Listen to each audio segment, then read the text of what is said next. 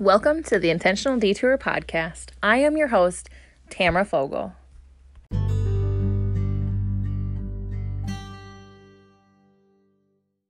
Today, I want to dive into the idea of journaling.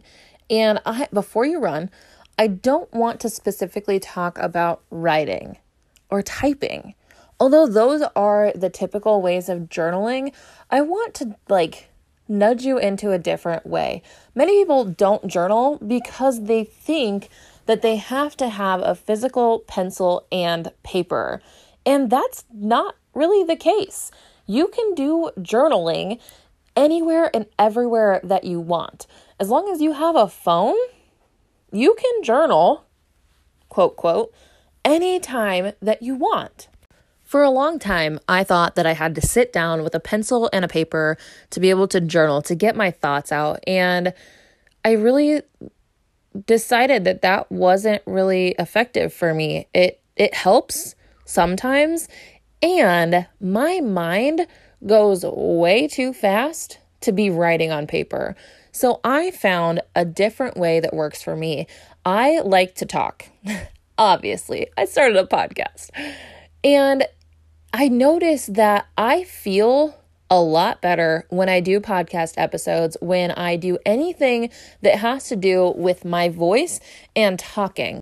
This led me to use a voice recorder to be able to talk basically to myself. And I even use a voice recorder while I'm physically journaling. So I have the Remarkable 2 tablet where I can write all the things down and I can have millions of folders. So then I don't have to worry about my journal entries getting lost. I can just open up the My Mind folder on my tablet and I can start writing whatever I want, wherever I want, and it doesn't get lost. I have bajillions of notebooks. I used to be a notebook fanatic. If you wanted to make Tamara happy, all you had to do was get her a notebook. But I started losing everything and all of my great ideas were just gone.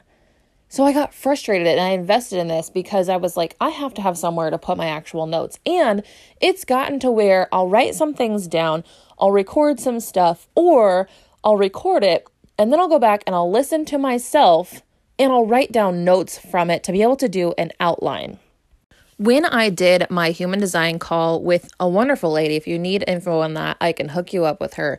But when I did this call, I learned that my heart is connected to my throat. So the way that I share my message is with words.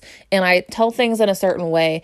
And it just made sense to me why I talk so much. And I understood I tried to talk to people whenever I was younger, and I felt like I was silenced all the time. So talking became something that I didn't like to do because I felt like it was a shame.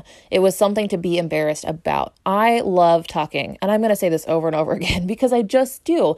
It's something that soothes my soul. It makes me feel happy, and writing, it's okay, but it's just not the same because, like I said, I can talk very, very fast. I can say a lot of words in a short amount of time. It's something that I'm working on for the podcast.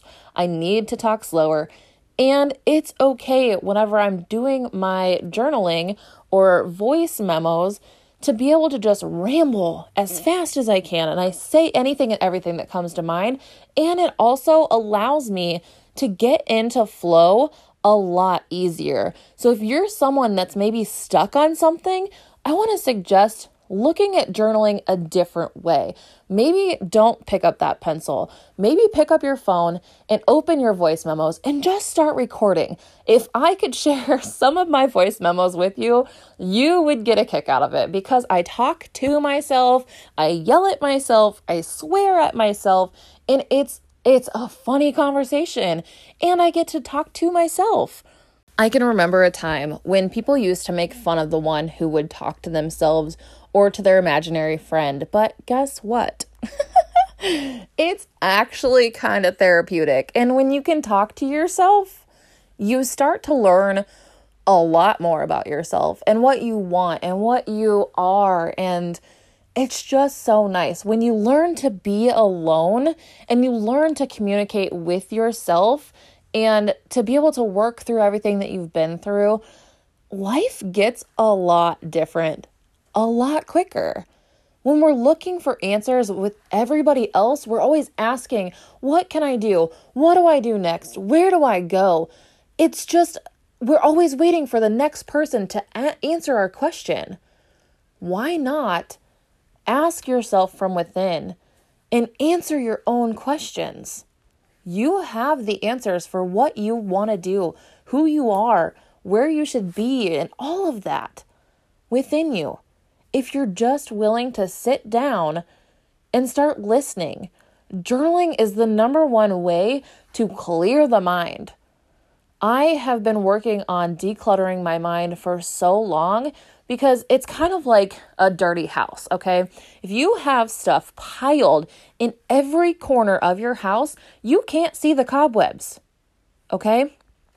So this is the process of clearing your mind so that you can see the cobwebs in your mind.